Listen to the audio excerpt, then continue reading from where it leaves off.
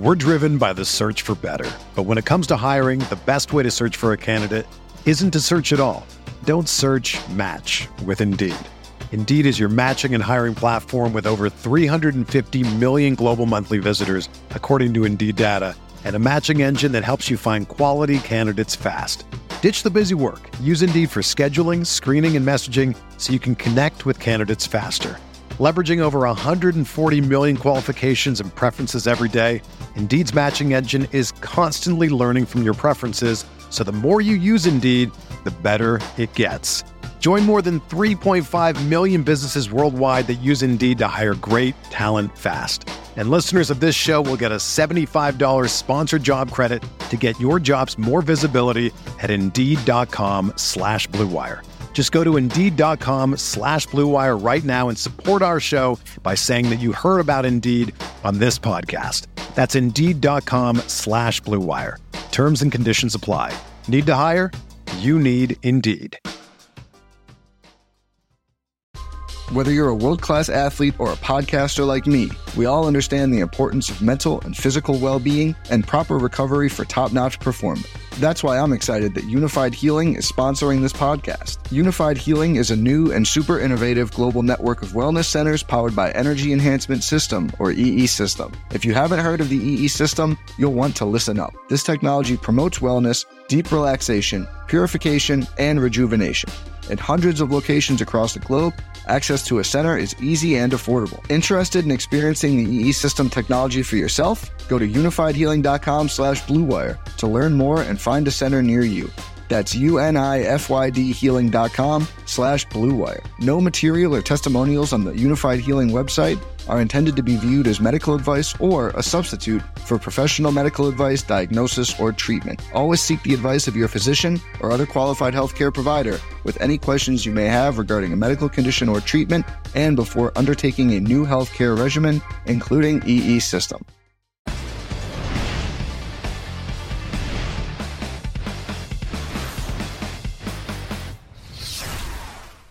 What is going on, Roto Grinders? Welcome back to the Morning Grind. Once again, this is Dean filling in for Stevie TPFL, who's crushing those NASCAR streets. Once again, we're doing a DFS profile, not so much of DFS profile, but an introduction. Welcoming somebody to RG, the RG family. We're going to bring in, I've been practicing this one all day. Set it in front of my mirror like 5 different times, and it's going to be tricky, but let's make it happen. It's Tyler Tamboline, a.k.a. Toe Tagging Tambo. Tyler, welcome to RG. Welcome to the podcast. And I don't know, that is a mouthful for sure. All those T's, it's kind of tricky for me.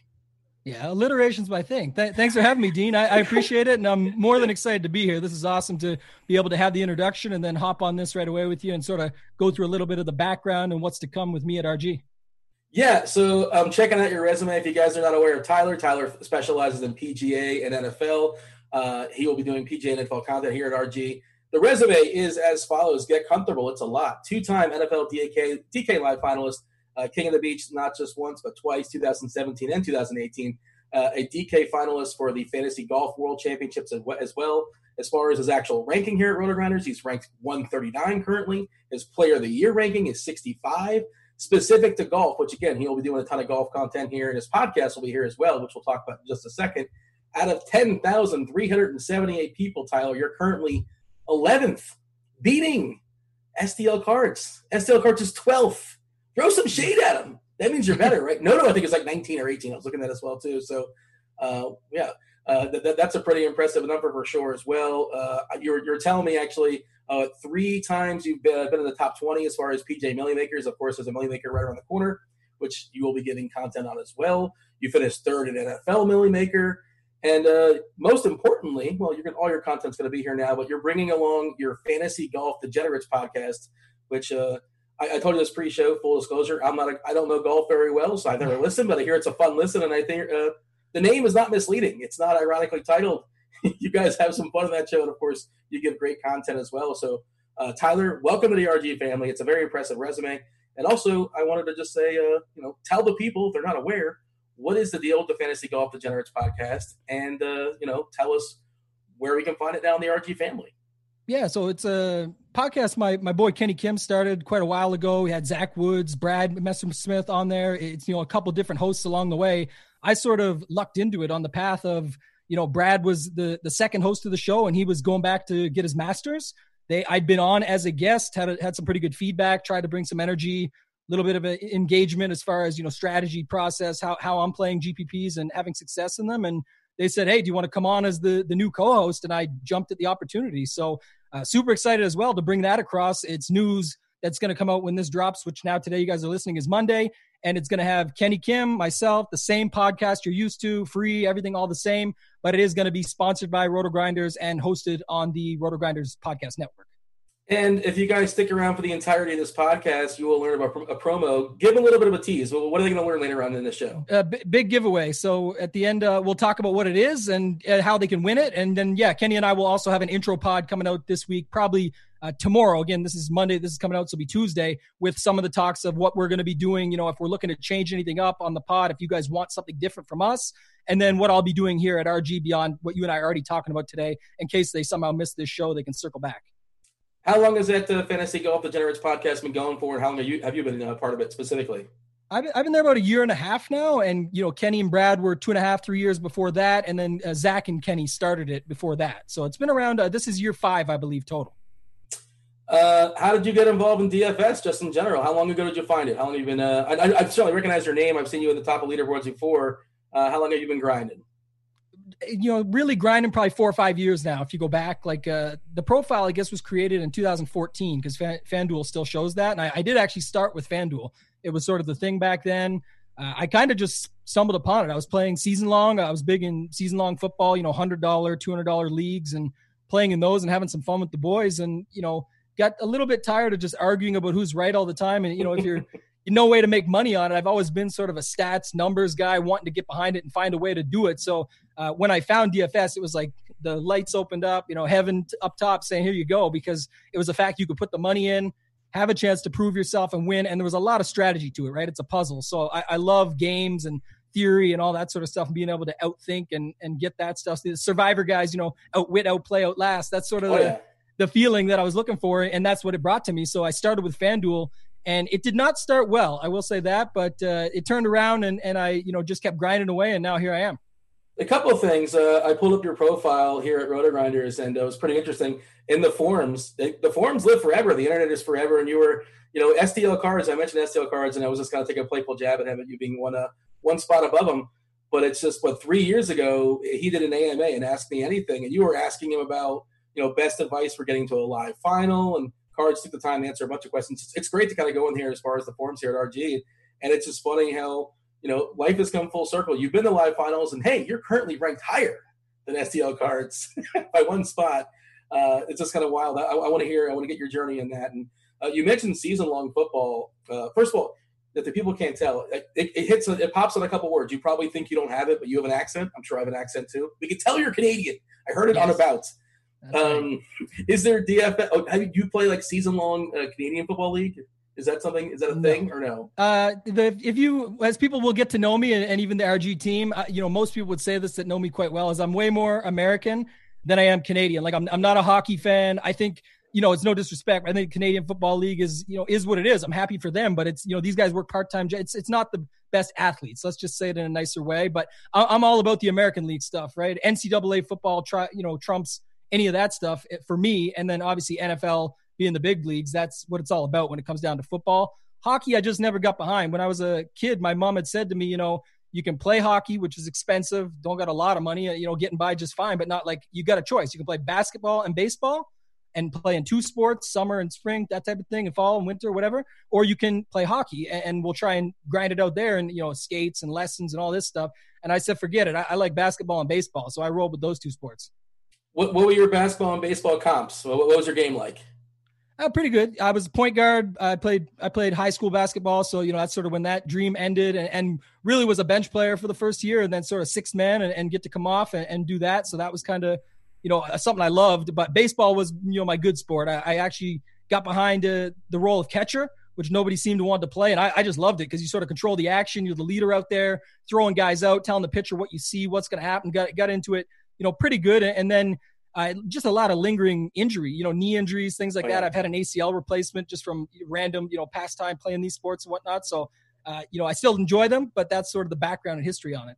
Are you a Blue Jays fan? I know you're currently in Alberta, which is, Canada's a big country and you're far away from Toronto, but de facto, would you just become, because that's the only Canadian team? Or how does that work? More of a Raptors fan, well before the situation with Kawhi and winning and getting it all done. Definitely still got to cheer for them. The biggest thing is, though, in Canada, Dean, is you can pick whoever you want, because we don't really have, if you're a hockey fan and where I'm at, just outside of Calgary, you sort of pick the Flames, and the guys up north from us a little bit are Edmonton Oilers, and that's sort of the breakdown. But I don't care about that. Like I said, I'll go to the games for some entertainment, some excitement. There's nothing like the Red Mile and some playoff hockey when it comes down to it. But when it comes to sports, I'm a big long-term since 97. I'm a Lakers Kobe guy.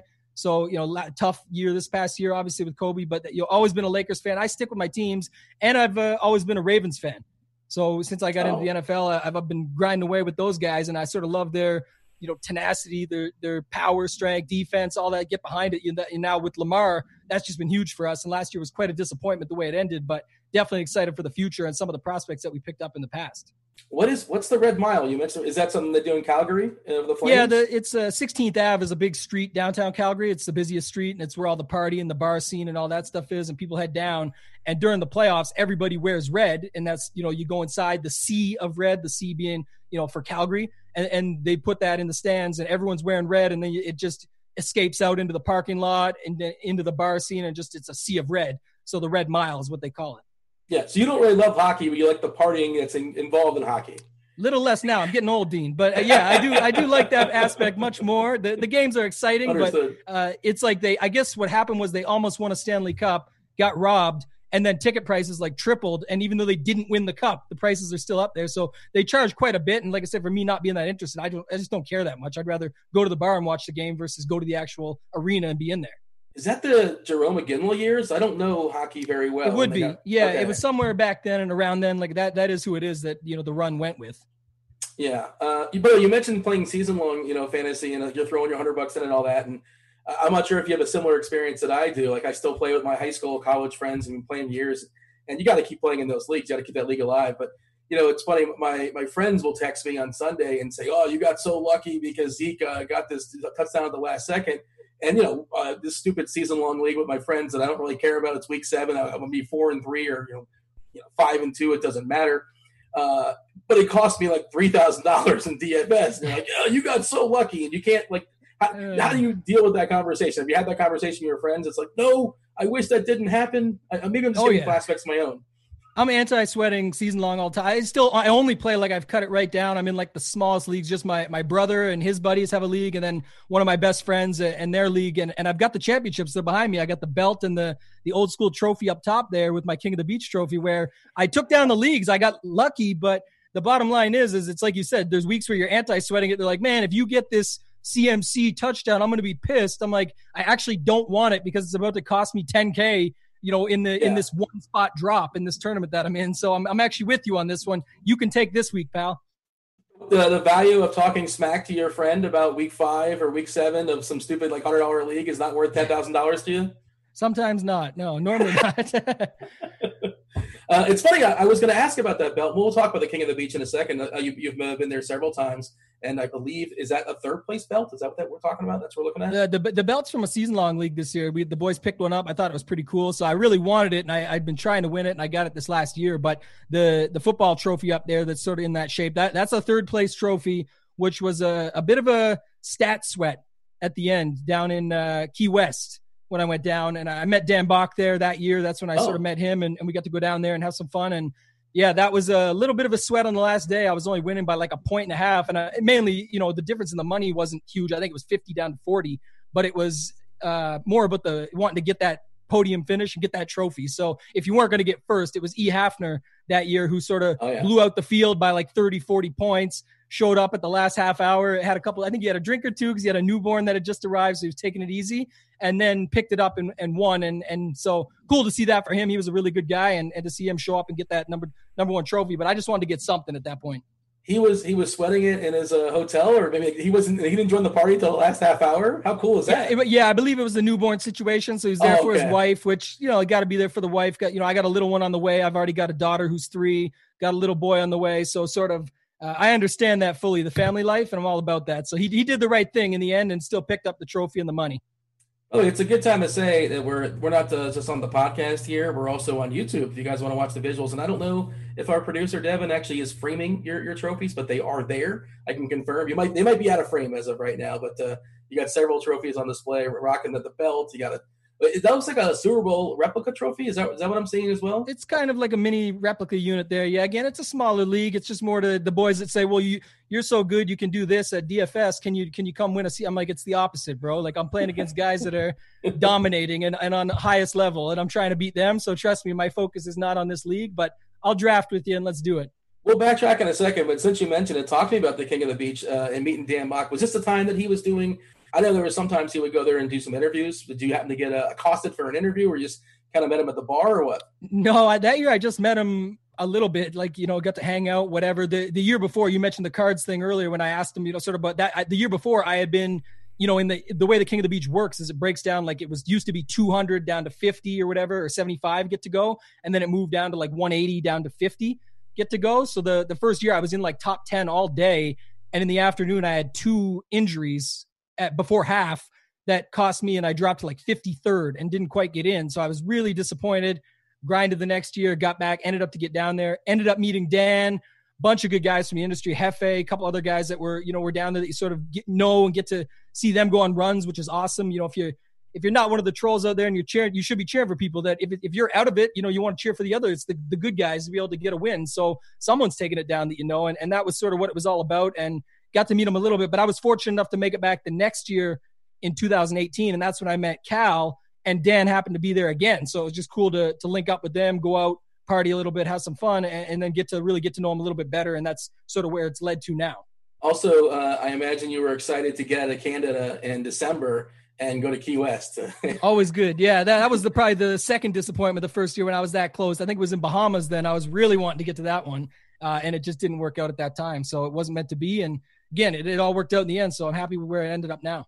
How did you find DFS? How did you discover? You see a commercial or something, or what? Yeah, they were doing so many commercials, and even I think, like, I don't know if they were doing it because Yahoo definitely wasn't into it by then, but it was, being on Yahoo fantasy sites and ESPN fantasy sites, somewhere those ads were coming across that I was just like, well, what is this all about? Is this real? Like, you got to dig into it a little bit. There was, I think at that time there was like Draft Street with snake drafts and everything there. And I was trying to, find what worked. And yeah, like I said, it didn't start well. I actually, had a podcast, the Perfect Lineup I've done in the past with Jason Baumgartner, and we talked about this, but I'm not the guy that says, I deposited $100 and never look back. I deposited like 5,000 and lost it along the way, slowly, not all in one day or anything, but I was losing, putting $100 a day, just kept losing. Catch your little break where, keeps you excited that maybe this could happen, could be true. But I was really grinding and trying to get a hold of people, like, talking about multi-entering. I was trying to like multi-hit up guys to be like, can you help me? Do you want to mentor? Like, I just want to get better, right? I think there's always someone out there that'll help you get better. And that's kind of why me at RG, that's what my goal is my passion's, grinding DFS, helping people get better, teaching, coaching, developing, all that sort of thing. And that's why it's going to be fun to be here. You're here to pay it forward. Yes, sir. Yeah. It's funny you said it because, like, again, I was looking at the whole STL cards, took the time to answer your questions, how to get to I think his answer was, he was giving like a realistic answer. He's like, well, it's really hard to get to a live final. And you're like, all right, yeah. I'll get the 3. How about that? As far as our path, did you remember the time you won the live final? Do you remember? Is it like a sweat of some sort?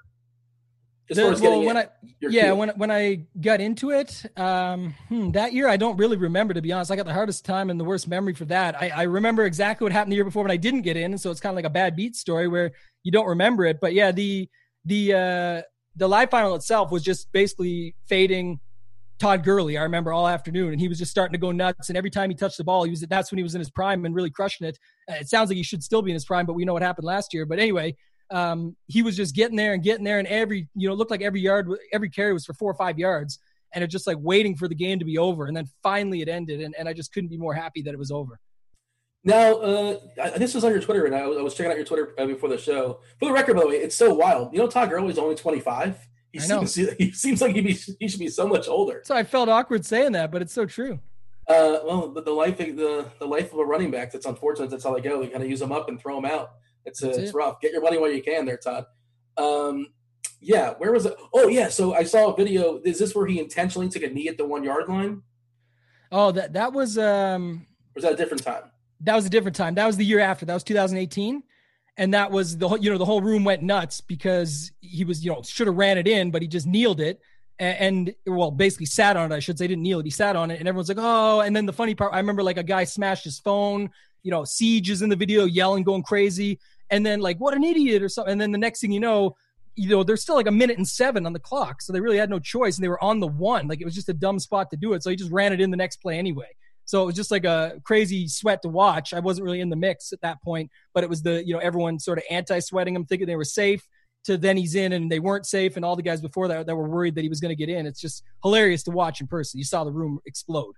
You said you struggled at first. Was there anything you can kind of sort of point to that kind of turned it around? Is it basically asking a lot of smart guys, like, give me your tips and just sort of putting them all together? Or is that sort of the crux of it? I would say that, some for sure that. I mean, a lot of people helped along the way, like you said, just cards hopping in to even answer those questions, and other guys for sure that too many to mention. But I think the bigger thing is just sort of, you do got to grind through it a little bit and recognize there is a process to it. You got to sort of pay your dues or whatever you want to call it and put the time in. But the content consumption, that's what sort of my thing is. I read everything on Twitter. I get podcasts, and I know there's information overload and paralysis by analysis and whatever, but that's what you'll get over time, I think, with experience, where you're able to sort of sift through that and find sort of what you want to stick with as far as information goes and what your, guiding principles are for how you want to make your stuff and go forward when you're building a lineup or a set of lineups or a player pool or whatever it might be. Yeah, it's an interesting conversation, an interesting thought, and just like to like acknowledge that maybe I'm not necessarily the smartest person in the room, and be able to listen to some smart people, and knowing what you know is super important, but also being willing to concede that you maybe don't know something, which is probably just as important. And you talk about taking in content, and a lot of times I'll take in content from smart guys, and I'll be like, that is a great point, but I'm going to go a different route. I respect that, and also just I suppose for ownership and for leverage and things like that, it's important to know what's being pumped out there and ways to take advantage of that. It's probably not things you're thinking of when you're first starting playing. Like, I never considered ownership when I played 8-9 years ago, whatever it was. Right. A lot of us sort of advanced and our thought process on things. I used to be like a huge BBP truther. I know you're not a baseball guy. I don't think you're a baseball guy so much when it comes to DFS, but that is more of a back burner thing for me now. Your biggest, earliest sweat, was it a queue of some sort, or was it just a regular contest? Your first big takedown? My first big takedown was after that sort of $5,000 downswing. I actually started in the daily world. I was playing with NBA. Even though I was into NFL season long and all, it just wasn't around. And that's why I think it was as that season was ending, that season long and NFL season was ending, it was sort of like ads, like, here's where you can get into DFS. Here's what that's all about. Here's what DFS stands for. Found roto grinders, just started seeking out information to try and get, into this and get better at it, as we talked about. And, that's where I went down. And that same, strategy just kept plugging away. And it was the NBA Slam. And I couldn't find the article, but Roto Grinders did an article on it. But it was basically saying, how I took it down. And it was, a last minute swap with Michael Carter Williams. He wasn't supposed to play. And I had him at like 3%. He went off for like 55 FanDuel points. And I took down the 25. It was a $20 or $25 slam for 25,000. And I had like 3 entries in it. So it was really nice ROI, $75. Flip to that. But I mean, it's the same story. No one wants to really talk about it, but like I said, down 5K, you hit 25. Yeah, you're up 20, but that's where people get their bankroll to get started. And then you just got to have sort of some sense of not blowing it all, and just don't get too out of your comfort zone. Don't go start playing 1Ks because you took down a 20K score. Like, do what works, right? Stick to your process, keep going. And a lot of people, trust the process. I think to me, it's more trust the progress, where, see if you're seeing progress, trust in that. And you're doing things to get there, but those are going to take time. Nobody, gets on a sports team and normally becomes the best player the first year, or, starts their own business and it just blows up in year 1 to way beyond it can happen. It does, but understand that's a little bit more rare. And there is going to be some time and some tuition you got to pay your dues as you go along. And like you said it with the live final, miss the first year, get in the next 2. So you just got to grind away and keep at it and stick to your process. MCW really dates that story, by the way. It does, for sure. I think it was 2015 or 16, yeah. He was great on those terrible 76ers teams. I don't know if that's the year. That's the year, yeah. Yeah, he was an excellent DFS player for sure.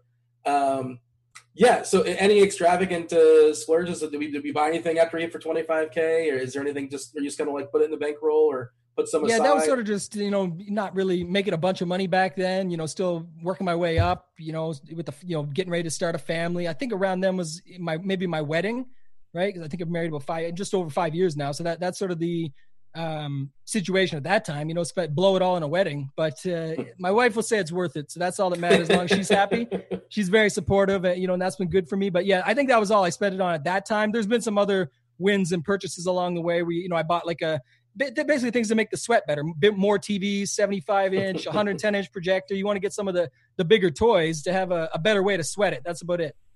Also, that's $25K American. Yeah, that's like $1 million. That's like $1 million Canadian. At least that's $1 million loonies and toonies, as far as I can tell. Exactly, loonies and toonies. Yeah, and now this is probably not the route to go, but I don't think no taxes. I'm pretty sure it's tax free. I don't know. Yeah. Yes. That's good. Beautiful. That's a nice. Not complaining. Oh man, you mentioned your wife. You mentioned the wedding night. Your avatar picture is a picture from your wedding night. Tell us what's going on there, because I asked you pre-show, I'm like, are you like in the karate? Is this an MMA thing? You have I didn't realize, I thought it was like I'm not sure what the term is that you wear around your head. White belt, but you thought I was a white belt, Dean. Yeah. To be honest. Yeah. No, it's actually a funny story because it was from my wedding night. And what I absolutely did not want to happen is, the ting, ting, ting, where everyone's hitting their glasses and all that. So I said, forget it. We're not doing that game. I was I'm pretty upfront, pretty direct guy when I speak to people, and it's not in a rude way. I try and just be who I am, and sure. People normally can appreciate that. But I said, listen, guys, we're going to have fun with it. So we put down, stick with the golfing theme, we put down one of those mini putt, like retractables. You hit the putt and shoots it back to you. And we set the putt up at like 5 feet. And we said, if you want to come up all night long and make a putt, you can putt it in and we'll kiss. I said, if you make the putt, if you miss, you buy us each a shot. And that was a dumb idea because I have a lot of people, a lot of friends and family that apparently aren't very good at golf. And so, yeah, a lot of people missed, got a lot of shots into me. And yeah, the tie went on backwards. The story is history. You can see my mouth is just wired. I don't really know, what went on the rest of the night, but it was a good night. It was a fun night. A lot of people said we had a good time. Your wife had fun. That's the most important thing, right? I believe so. Yeah. What kind of shots are we taking? Hopefully nothing that's like 120 proof, because that can get ugly in a hurry. It was pretty bad. Yeah. I think it was a lot of whiskey shots and, sour jacks. Some of them were a little bit smaller, a little bit easier on you, but yeah, it wasn't fun. Like I said, and then some of them you just don't know. The only one I declined and always decline is tequila. Some people hate on that, but I'm not a big tequila guy. I don't really like that. You and me both. We've all had a bad tequila story one time. Bad experience, exactly. That's what it is. It's exactly it. I moved on. We broke up years ago. It was an ugly breakup. Exactly. I'm happy about that breakup. So you mentioned your wife as well. Talk to me about the balance of, how does this affect everyday normal life as far as making lineups, as far as DFS? Does it alter date night? Does it alter what time dinner may or may not be? And I know you're doing golf and NFL mostly, which times are sort of different. I'm sort of thinking like the 7:00 Eastern. Of course, We also talked pre-show. You've been all over the place in the last couple of months with the NASCAR and the esports and MMA, and I believe you've been playing some. What's the last everything? What's Rocket League and League of Legends, all stuff I thought I would never in my life. I didn't even know half them existed, let alone put money on them. But I really don't sweat them. Like I don't really watch them, so I just put the money in and then see what happens when I wake up. It works out good. I'm on the West Coast, so as we mentioned, but you can sort of put the lineups in, go to bed. I can't really stay up for like KBO. I like it. I think it's cool. You can play it, and it's good to have another sport for everybody that wants to grind or is missing the MLB grind. But, I haven't really been on the daily sports. And just to answer your question, I mean, my wife is Megan. She's extremely, extremely supportive of everything that I do in both content, playing daily fantasy, supporting the family, basically just everything that I love to do, my passion. She's behind me 100%. And that, if you don't have that, it really doesn't help your situation. So that allows me to say, like, my daughter's 3 and she knows Daddy got to go to work. I call it work, right? I'm going to go put the time in. If I'm going to invest this money and put this money behind it, I know, many will say it's gambling and whatever. You can say whatever you want. I don't care. I've got a positive ROI. I put my money in good as best as I can and try and get a positive return. That's what we're all trying to do. We're all grinding the same thing. And that's why, sharing the success is fun, right? You see the wins. We're all doing the same thing. Talking on brand with golf. People know I'm a big Ricky Fowler truther. He's always there at the end. It's the joke. He's the butt of the joke where it's, he's always there at the end to congratulate the guy and shake hands when he loses or, comes top 3 and doesn't quite get there. But people might forget, coming top 3 is not a bad thing. I know these tournaments are top heavy, but it is what it is. You got to put yourself in position. Drewby from Daily Roto, a good guy. Colin Drew had an article out this week, just yesterday. Again, we're recording this Friday, but he talked about being in the 1% and just get as many shots up there as you can. And then they'll start to pan out if you can continue after it. So that's really all I'm trying to do. And my family, like I said, my wife, daughter, everyone, they're very supportive, knowing that I got to go in and put the time in. It's all for the good of the family, and that it's what I love to do. And in the end, it all works out. And we do still plan for date nights and things like that. And then lastly, to your point, big weekly grinder with NFL and PGA more than daily. So that really allows me to spend a lot of time with the family. Even when I'm working my, quote unquote, in real life job, I can be available after 4 or 5 o'clock in the evening with my family, put my daughter to bed. And then my wife goes to bed 10 o'clock. I just stay up from 10 till 2 and grind out what I got to do and then get on to it the next day. Yeah, I would imagine that's very important to have the support of everybody. So that makes a lot of sense. And that checks out. But I'm checking out. I'm on your RG page as well, too, as far as your recent results. And it looks like you banked NASCAR May 25th, 2020, first out of 35,000 and change. Do you know anything about NASCAR? You just a little bit. It's I know they go in circles a lot, and I understand sort of I think with everything, one of the probably most, I would say, underrated pieces is just understanding the scoring rules and how the game works. And with them, you can, if you understand game theory, and again, you have to have that experience of doing it in other sports and whatnot, and ownership and all these factors, you just start to apply some of the theory. Doesn't mean it's always going to work out. There's a lot of luck involved in it too. I've actually, had a couple of luck spots where I would say, with League of Legends last month, I did a 2-way chop. This month that was an 8-way chop, and that I've had some, good luck in Outlaw. But I think, it's just like the old, Rounders is probably one of my favorite movies. Rounders and Karate Kid. So you mentioned that's when I always got to watch. You joked about the karate on the head. Like, never been in karate or any mixed martial arts, but I do love the movie Karate Kid. But in Rounders, sort of the idea is it really always luck if the same people keep getting there? And we see it all the time. And, it gets frustrating at times when people are, talking about, it's only because you have 150 entries and whatever. Well, I only play 150 in like the Millie Makers. I'll play 75 to 100 because I feel like in some of these other tournaments, you either have it or you don't. Like in a lot of cases, would those extra 50 to 75 get me on the right pool, or am I really going to add in those 10 other guys? Probably not. You got to take some stands here and there. So I got no problem with it. I sort of let it slide off, but we are grinding away, trying to make this happen. And part of it is just understanding the rules of the game. And that's how these things happen. You finished first in an $8 buy-in January 2nd for a golf tournament. You mentioned 150 lineups. Maybe Twitter is wrong, but I was told, according to Twitter, if you enter 150 lineups, you automatically win. Is that not true? You have all the options covered? Yeah, more if you got a wife too. I talked about my wife just now, but yeah, we'll leave that one alone. But I think that's the funny part. And I think a lot of people have joked about it, and some of the people that have taken it more seriously have said the truth on the fact is, interest rates are low right now, all-time lows. Go take a loan.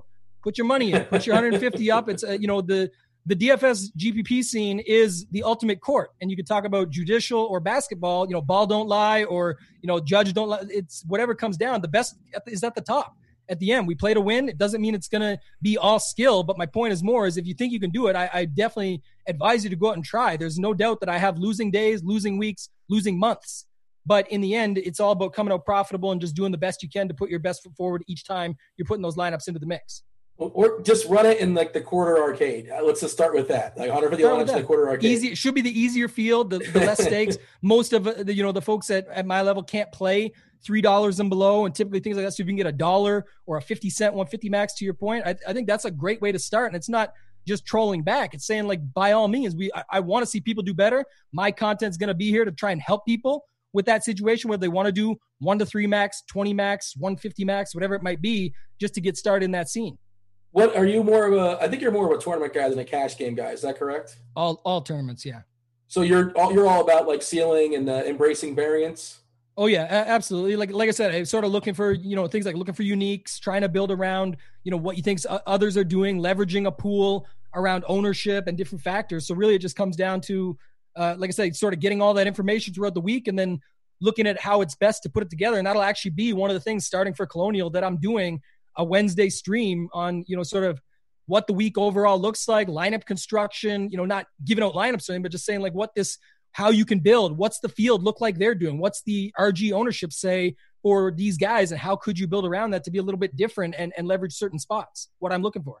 You mentioned Ricky Fowler. I'm not a golf guy. Why is Ricky Fowler your guy? How do you get a guy in golf? Like, it feels like, again, I don't know, so maybe I'm speaking from ignorance, that it's hard to like get a grasp of personalities. Maybe that's a bad take.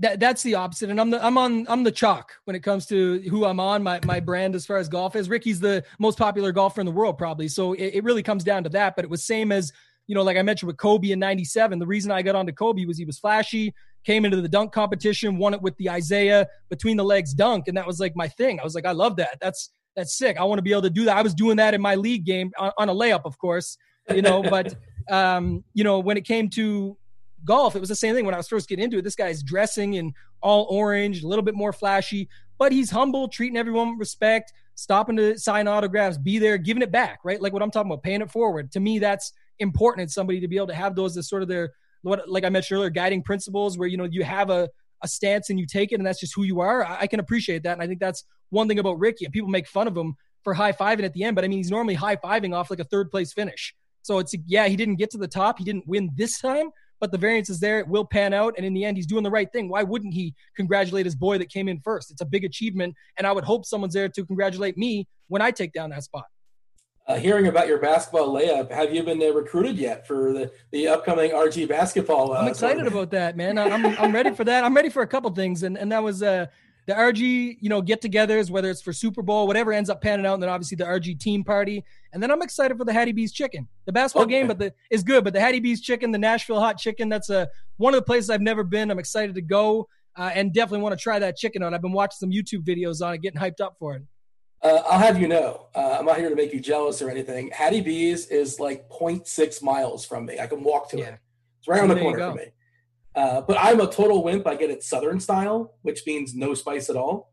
I don't understand the concept of heat. I understand that. I feel like that's a bad pun, but it's a hot take. I don't get the idea. People that love the heat, like the what the clock or whatever it's called. I forget what the name of it is. Like I wouldn't go with that. If it's gonna burn my cheeks off while I'm trying to enjoy it, I'm not really excited about that. But I don't mind a little spice, Dean. I like some spice. All right, yeah, meet somewhere in the middle. I'm sure there's a compromise you'll enjoy. And yeah, my brother just visited here a week or two ago, and he said, we got to go to Hattie B's. So it got me. Well, I was going to say it got me out of the house. It did not get me out of the house. We had it delivered. And I think you were talking to Chopper about this, and it got delivered to your doorstep still, but it was because your brother was in town. It worked out. There you go. Thanks for listening to the podcast. That was a fun conversation. I love it, man. It was a good one. So you mentioned Outlaw Golf. I'm kind of curious about this. And I had this fun little scenario played out in my head. I was talking to Noto about Outlaw Golf, and he was doing some content on it. Is it just it's a bunch of amateur guys or maybe some college guys or guys trying to break into the pros, get to the next level? And he was suggesting it's $900 and you can just basically buy your way into the tournament. I guess it depends upon the tournament. But what do you have you been playing the Outlaw? Because I know you've been playing all these other fringe stuff. I imagine you've been dabbling as well. Definitely love the Outlaw. It's been good to me too. Had a really close call just this past week. I got 3rd and 5th in the big one. And so that was close, but it's like what Noto said is correct. I listened to that one the day before the Chop one, and anybody can really get into it, but it's kind of like, DFS. But even worse because there is guys in there that are like Korn Ferry Tour guys, like strong players that actually play really good golf. You're not going to have a good chance. They're probably better off putting their $900 on DraftKings from what they know about golfers and being big fans of golf and trying to work it out that way for some of them. But if you were in DFS, like anybody can go join a 1K tonight, but going up against Empire, Mock Love, and all these dudes, and Noto, and those types, are you really going to have your money in good? Probably not. So it's not really advised. But the tour, it's filled up with a lot of minor league guys, and then a lot of guys are just trying to stay fresh for what's upcoming, right? When golf comes back around and get into some and qualify for some of these bigger ones. I had this completely absurd, half-baked idea of I'm a terrible golfer, but why can't is it worth $900 to have DraftKings put a price on me? If you got the money to throw around, Dean, $900 for that. Like I said, I think you're better off joining a couple of put your 3 max in the $300 and make some real money.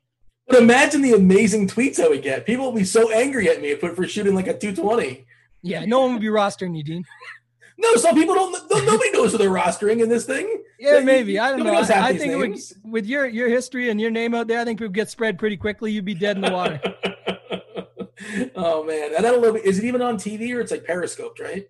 They're doing a really good job of it actually with Periscope. The scoring and the updates from DK and all that can be a bit of a hot topic or separate topic. I really don't like that factor of it because, when you got $20 in, who cares? Just let it run out. But when you got some money invested and you're trying to see how this plays out, it's the worst timing. It's the very end of the sweat when you've got the other day when I was sweating the top 10, I had 3 up there hoping that one gets there. I'm having to do all the math myself on the sidelines and looking off the Outlaw because Outlaw's doing a great job updating it and having the Periscope. But I want to see what does that equate to on the DK leaderboard. Now I have to math out each lineup separately. That's a little bit of a pain, to do that. Yeah, you mentioned, by the way, FanDuel. I guess you pivoted mostly to DK now. Is that you play both, but DK is your specialty in FanDuel? Speaking of live scoring, some of their lives, KBO doesn't do it until the end. Like, that's the sweat. Like you don't. That's how they do it with Outlaw too. It's the same way with Outlaw. It's whatever. I mean, they're doing their thing, I guess, but it seems like their focus is a little bit more on the fantasy side of things. But great site, been around forever. I definitely still support them. It's just, like you said, where's the action? Where's the big money? The Millie Maker is going to be for Colonial on DraftKings, and that's where I'm going to be. Yeah, we were talking about tweets, and I was talking about the idea of getting some mean tweets. Can you think of anything? You've been doing content for a while, and obviously your intentions are always for the best. And you said, hey, you're going to have good days, you're going to have bad days. The idea is to have the good days outweigh the bad days. But somebody catches you on the wrong day. Is there any sort of mean tweet that you can recall? Somebody sort of saying like, "Oh, you're a total fraud," or "You don't know what you're talking about," or some sort of. You get them, yeah. You get them time to time, right? Like the most reason I said the hot topic is definitely like max entering and people calling you over that. And if it's funny, like you don't even if I win like 15 grand in a tournament and post, like there's just the max entry. If I did max enter, it couldn't even equate to that. It's just the screenshot to show the win is sort of, again, it's pride, it's achievement. You kind of want others to be engaged and go on that journey with you. It's not all about, I'm not putting it, by the way, come to Roto-Grinders and follow me where you're going to automatically win 15 grand because I tweeted this. It's not what it's all about, right? We're just sharing in the love, being able to get out there and sort of your own sense of pride and achievement. I do like that personally. I understand what can be behind it and how other people use it maliciously and whatnot. But and then I understand also the marketing side. Some people need to use it for business, and that's fine. It's just all how you put it out there and what your intent is. But I think, the multi-entering thing, the other day, someone said something like you max entering POS, but that was the whole DM. So I leave my DMs open so people can happily follow me, reach out to me on Twitter at Toe Tag and Tambo. Hit me up anytime. I don't mind. But when you just get that as your DM, it's like you max entering POS. It's like, okay, sure. Like whatever you think. Like it is what it is. I'm just doing I'm trying to do my best. That's all. Yeah. It's, with everything, there's nothing it's 100% good or 100% bad, right? With anything, Twitter's great if you use it for you. But of course, you're going to come across some things that are sort of goofy or you want to have those haters, man. You got to have some. It's no fun if you don't. You got the chip in the shoulder, man. You point to the trophy. Say just take a screenshot. MJ told you. MJ was making up stories in Last Dance, talking about it, going out to make up a story about a guy to go out and win a game and dominate. So I take it as motivation, like you said. You got to have haters. It's always fun, and it's fun to mess around with them time to time. But I typically let it slide off and just let them be. I don't like blocking people. I like muting people. So I know everyone's on the fence when it comes to that. I'll mute more than I'll block. I don't really care about them. I'll mute their situation. They're screaming into the vortex. They're screaming into just a black hole. They have no idea. Makes it more fun. They really want a response, right? I don't know if I ever used the mute button. And as far as blocking, I would say I have less than 10 people blocked. And several of those people that I blocked were because people putting out spoilers. Come on, man. We live in a society. I mean, people like telling you exactly what's happening in the TV shows, like the minute it happens. I don't need that in my life. We have DVRs. That's right.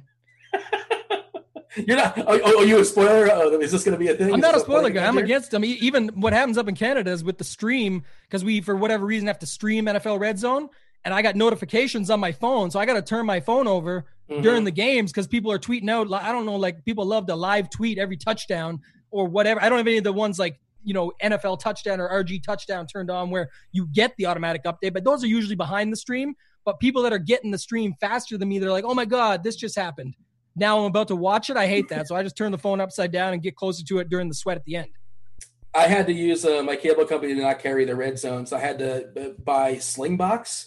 And Slingbox is like 30 seconds or a minute behind or whatever. And the world's smallest violin is playing for us. Like there are much worse things. Of course, yeah. And like these things being spoiled for us. But yeah, it does ruin the experience. If you're on Twitter, it's like, oh, there's a touchdown. Oh, and there's the touchdown. And I hate that. Yeah. Yeah, it's the little tilts, and that for baseball as well too. Like you see a home run, on Twitter, and my baseball stream is always behind as well. I'm watching online by 30 seconds or a minute or so. Now I just want some baseball or just want some sports. I'm not grinding out the marbles or. Yeah, we'll get you on the golf, Dean. We'll get you on the golf. I will fire at tickets. Like I'll try to get a ticket at anything, a quarter, 50 cents, $1. I'll buy tickets to anything, and then I must have like 15 tickets on layaway for something. And what do we have coming up in a couple of weeks? What's the contest? I know it's a Millie Maker. Yeah, so $20 Millie Maker, pretty standard, large field, top heavy, $1 million up top. I think it's 150 or 100 to second. I got to double check that. But then they got a 555 as well, which is pretty nice. It's about just over 2,000 people, much more balanced structure, still $250,000 up top. So It's all they've shown us so far, but it looks like it's going to be pretty good. And then the good news is, like, with the way the foreseeable future looks, it looks like there's going to be possibly even more Millie Makers after that. They'll just keep running them because golf has become so popular, and hence the needing the content, wanting to do new content on Roto Grinders. It's going to be big for us with myself, Noto, Cards, Drew Matthews is on there, a bunch of other guys that are filling in on conviction plays, value plays, etc. So really looking forward to it. And I think that's going to be big for the next few weeks, especially in golf. You were third in an NFL Millie Maker. You were 3 top 20s as far as PGA. How close did you get? Did you ever start dreaming? Like, was this down to the wire? Did you close strong, or did you kind of falter? Two of them were really close. The NFL one, obviously finishing in third, was like the ultimate scenario because everyone had just Jimmy Graham, and I had him paired with Russell Wilson. So couldn't ask for a more in the top 5 or whatever. And, couldn't ask for a more dream experience. I'm sitting in third. They get one more drive. It worked out that they get one more drive. Like, this is the best case scenario. Jimmy Graham dropped like a 10-yard pass that was worth an extra $60,000 because third ended up being 40. Second was 100. It was really top 8. First was 100, or first was $1 million, obviously. And so he dropped that pass. I was pissed about that, but your heart jumps because that was for a lot of money. And then they had a Hail Mary at the end, and it was actually dialed. Like, they were definitely close enough to get it. It was all day. They had it, and it was going right to Jimmy Graham. And you can't make this up. You can go back and watch the game. If you check the date, it was against the Redskins. Go watch the last scene. It's crazy. And it went through Jimmy Graham's hands, which was like the $1 million. And then it went into the Redskins. I forget who the cornerback was at the time or who was there. It might not even been their cornerback. It went interception into his arms, which is going to cost me, because that's the downside of having Russell Wilson, that it's going to cost me $15,000 and drop me to $25K for fourth. And as he's falling to the ground, he drops it and it falls out. And I'm almost like relieved at that point, because you saw $1 million, you saw 40, and then you saw 25, down 15, and then you saw the 40. So long-winded, but yeah, in the end, it was actually quite a good sweat right to like the end, and it was really close. You see that in real time. It's slowed down. Like the money is being debits and credits are going real quick. And you don't get a feeling like that though. Like, your heart is actually, for me, it was up top. Like, it felt higher in my, like, you could just feel it. And you're like, it's about to happen. It could happen. And you just had the sweat of the 100K. If he just catches that ball and falls to the ground the previous play, and then they have to go to the Hail Mary, and it happens to be to him in the zone. I'm like, oh my gosh, here we go. And it didn't pan out. So lots of crazy things happen when you play this for a long time, obviously. And you were talking about before how it's just funny how our brains work. We're more apt to remember the times we blew it or we just lost, as opposed to the times where, it's like you remember the photo finishes you lose, the ones you win, you kind of forget for whatever reason. But take me through that emotional struggle. I don't think struggle is not the right word, but when you win, what did you end up winning here? 25,000, you said? And that one I won 40,000. My biggest win was 100,000, and I got first and third, so it was actually 120 in the PGA dog leg. That was a crazy story too for a win, if you want to have that. We'll get that in a second, but I'm just curious, when you win, okay, when you have the life is about expectations, right? And you were really well positioned to potentially get that Millie Maker, and then all of a sudden when you win 40K, it's this sort of weird feeling where you're almost kind of sort of somewhat disappointed you won 40K, and like, in theory, you should be able to step back and just say, this was a very successful week, and I'm grateful, I am thankful. But at the same time, you're like, well, and I talked to Head Chopper about this too, because he should have, if you played out 100 times, he should have won a Millie Maker there at the end, 98 times out of 100. It just didn't work out for him that one time. But how do you have the best, what's your perspective on that? When you win the 40K, but you probably could have sort of won more. I think it comes with time and where you're at in sort of you want to call it your semi-professional or whatever. I play, I consider it semi-pro. You want to consider where you are in that, because like Head Chopper said, and like what I'll say is I was at a spot where I knew that could happen. So, well, yes, it sucks. And like I said, it's world's smallest violin. It would have been life-changing versus that, but you just got to keep grinding. Use that as the motivation. Look at it. Like you said, be grateful. You still got third. You still got 40,000. How many people could do with 40 grand right now? And there's more opportunities ahead. But, I've had times where, in my early stages where I thought I was basically winning like 250K and my guy gets injured, or like that live final experience where you think your life is over, because it's like, that was everything. That was going to be my life-changing moment, my ability to move forward and do what I want to do full time and get involved in this. And you just got to be patient. Look where I'm at now. Look with Head Chopper's story, a guy I truly respect who last year went on to win the Millie, even had to sweat that out in overtime, and it could have went the wrong way again. It just could have. And he knows that going in, but it depends on where you're at and how many times it takes to get there. and you just got to keep grinding away and get back to it. Give me the $100,000 golf story.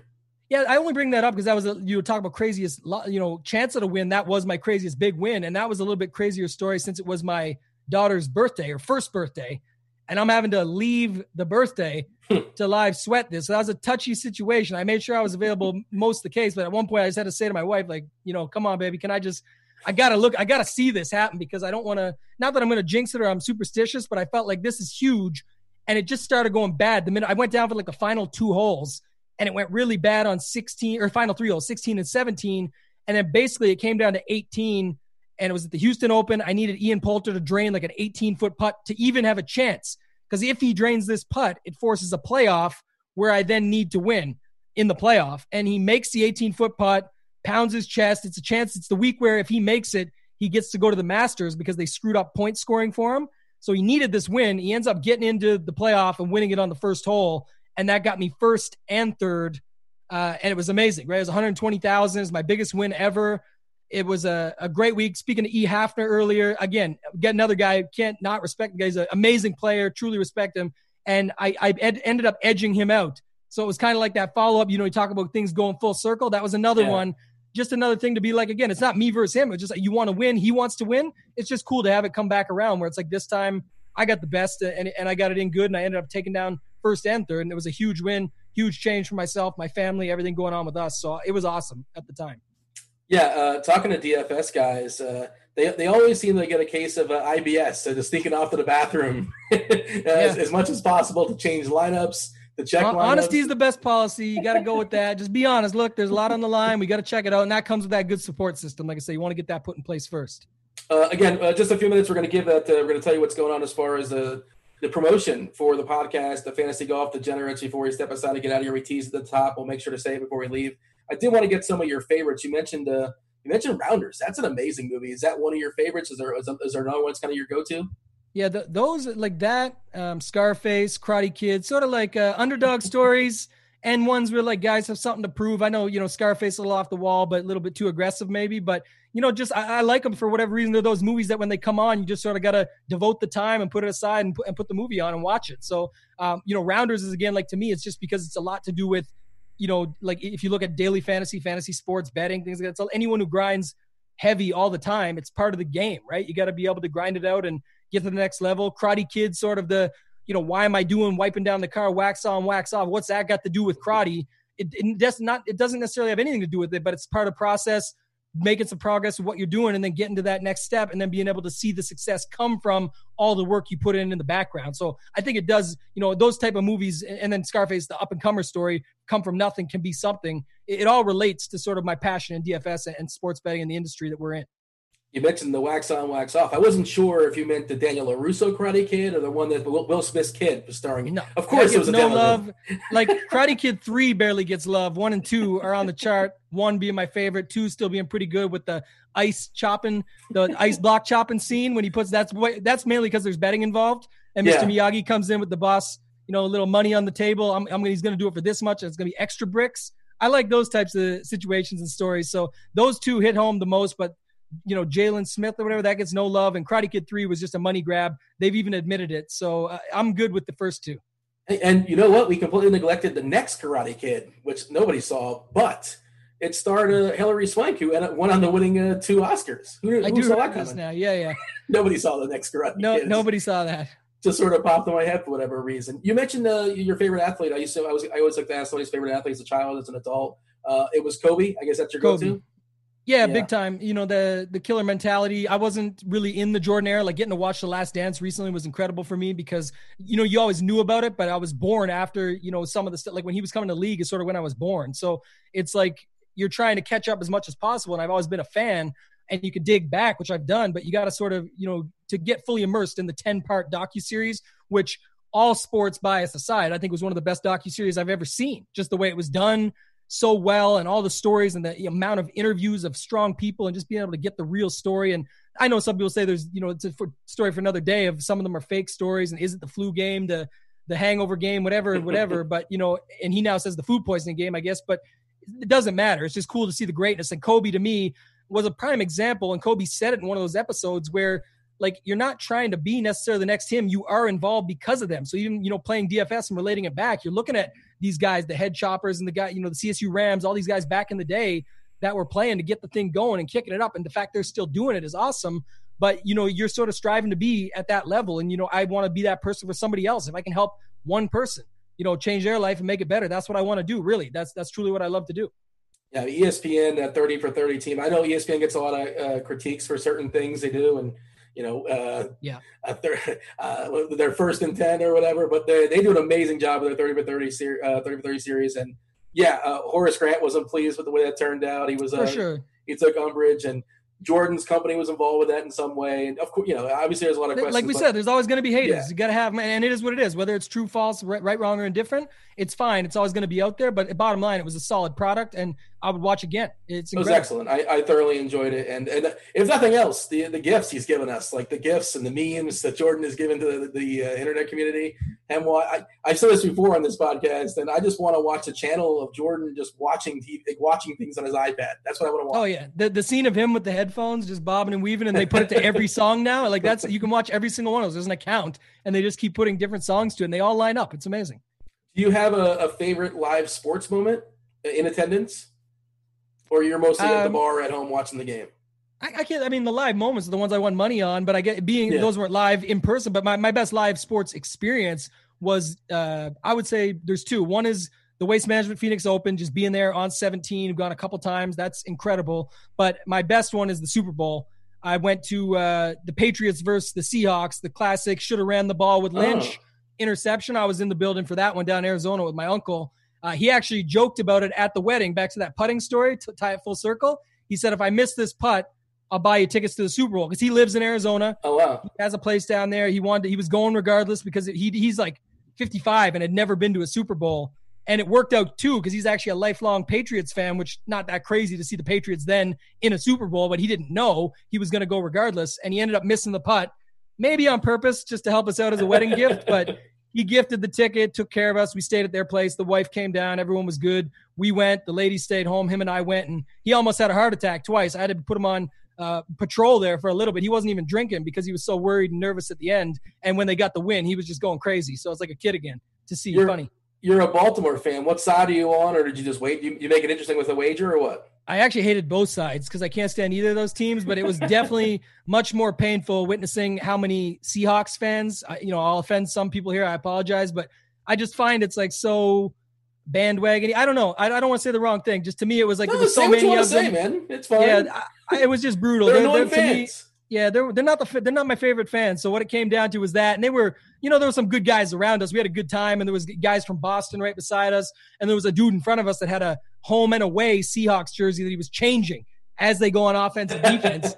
And I said, you better flip around because the game's over. They're on defense now, buddy. The game's over. So I was kind of happy for my uncle. I was cheering for him just as he bought me the tickets. I've never been to a live golf tournament. What's that like?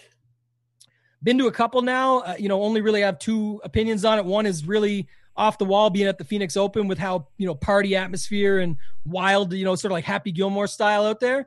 It's a lot of fun. I only really recommend you need to go once because you'll get the feel for it. But the Honda Classic I went to this past year was just incredible. The crew that went down, a lot of the DFS industry was down there from the golf side of things. They had the DFS Golf Open.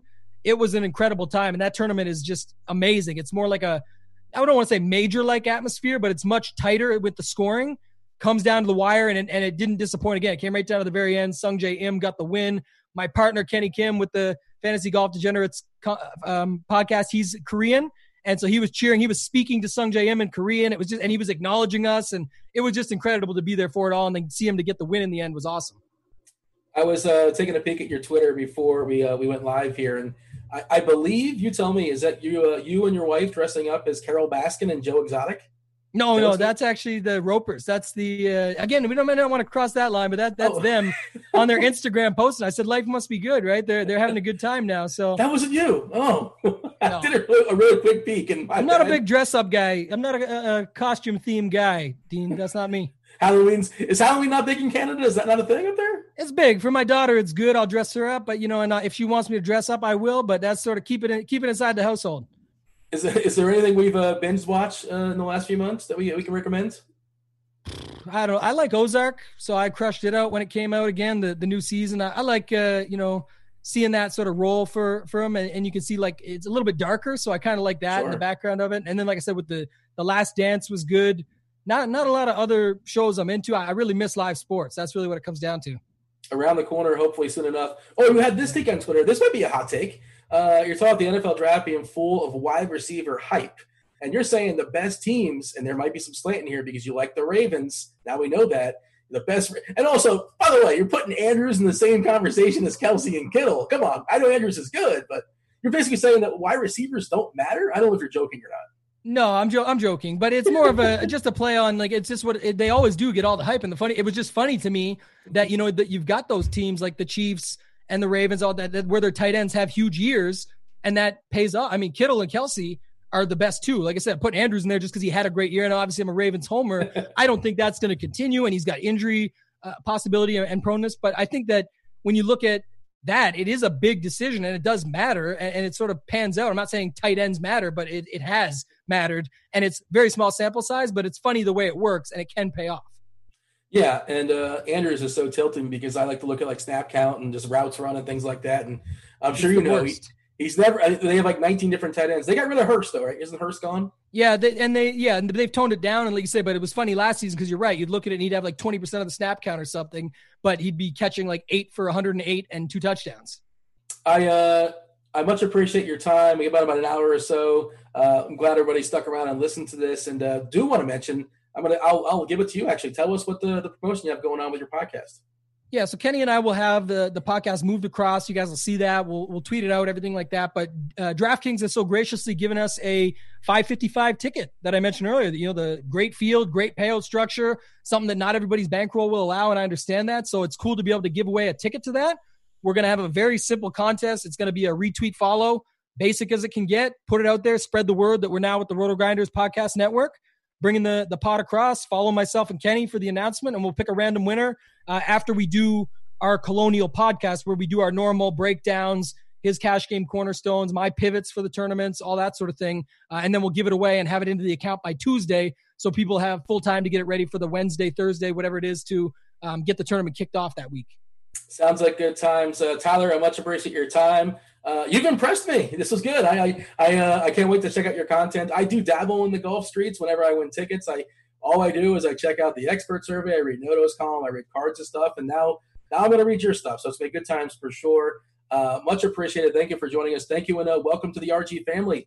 That is Tyler Tamboline, also known as Toe, Tag, and Tambo. It's a lot of T's. I was Dean. Thanks for listening. This was The Morning Grind. We're out of here.